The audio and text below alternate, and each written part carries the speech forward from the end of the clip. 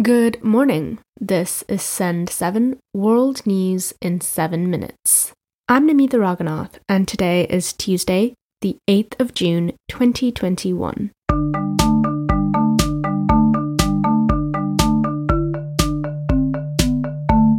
Starting in the Americas today. In Canada, police in Ontario said a driver hit a family with his car because they were Muslim. It was announced yesterday that 4 people were killed and a 9-year-old boy was seriously injured. The victims were all members of the same family and were hit while waiting to cross a street. A 20-year-old man has been arrested. The man has been charged with 4 counts of first-degree murder and 1 count of attempted murder. United States Vice President Kamala Harris began a 3-day trip to the Northern Triangle yesterday to focus on migration. The Northern Triangle is made up of El Salvador, Guatemala, and Honduras. The 3 countries are where the majority of migrants come from. During a meeting with Guatemalan President Alejandro Yamatei, Kamala Harris said it is important to discourage people from these countries from making a journey to the U.S. border. There are also long-standing issues that are often called the root causes of immigration. We are looking at the issue of poverty and the lack, therefore, of economic opportunities, the issue of extreme weather conditions and the lack of climate adaptation, as well as corruption and the lack of good governance, and violence against women, indigenous people, LGBTQ people, and Afro-descendants. And as we have discussed, these are the acute factors that in many ways are causing people to leave their homes despite the fact that they would probably prefer to stay. Africa. In Mali, military commander Assimi Goïta was sworn into office as the new interim president yesterday. This is despite facing criticism over gaining power twice in 9 months. Goïta removed a transitional president and prime minister last month after accusing them of failing to consult with him. He was inaugurated at a ceremony in the capital, Bamako. In Nigeria, the government says it is in discussion with social media platform Twitter. This was after Nigeria suspended the social media platform over the weekend. Authorities also ordered broadcasters to delete their Twitter accounts. Western diplomats have criticized the suspension, saying free speech is a key part of democracy. The Nigerian government has denied it ordered the shutdown after Twitter removed a tweet from President Muhammadu Buhari after he broke Twitter guidelines.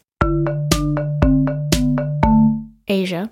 In China, a top World Health Organization official yesterday said the World Health Organization cannot force China to give more data on how COVID-19 began. There are theories that the virus jumped from animals, possibly starting with bats, to humans, or that it escaped from a lab in Wuhan, China. However, scientists have said the theory that the virus came from a lab was untrue. China has repeatedly denied that the lab was responsible for the outbreak. In India, yesterday Prime Minister Narendra Modi said the government will be giving free COVID-19 vaccines to all adults. Modi has faced weeks of criticism over the vaccine rollout that has been given to fewer than 5% of India's estimated adult population of 950 million. India is the second worst hit nation after the United States, with just below 29 million confirmed COVID-19 infections. Europe.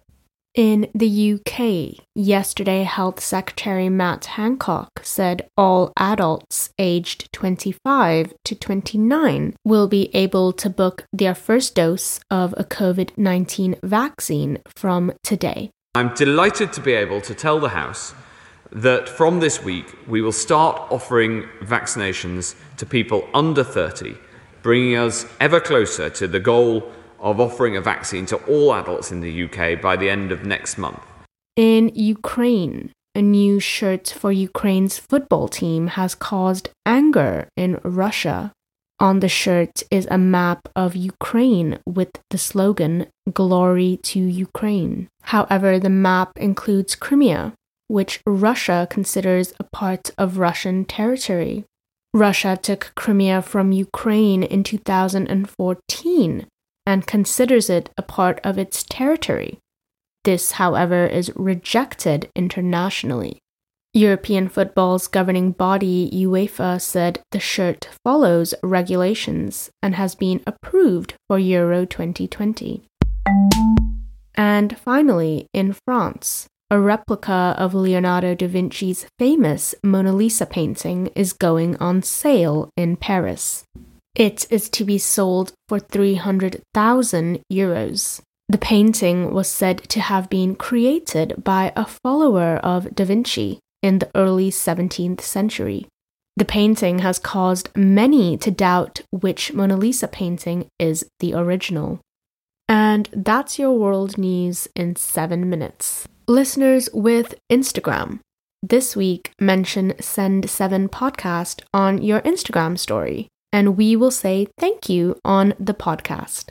Just tag Send7 Podcast in your Instagram story. A big thank you to Gomati from India for your lovely message. And also thank you to Tedo from Georgia for your lovely message as well.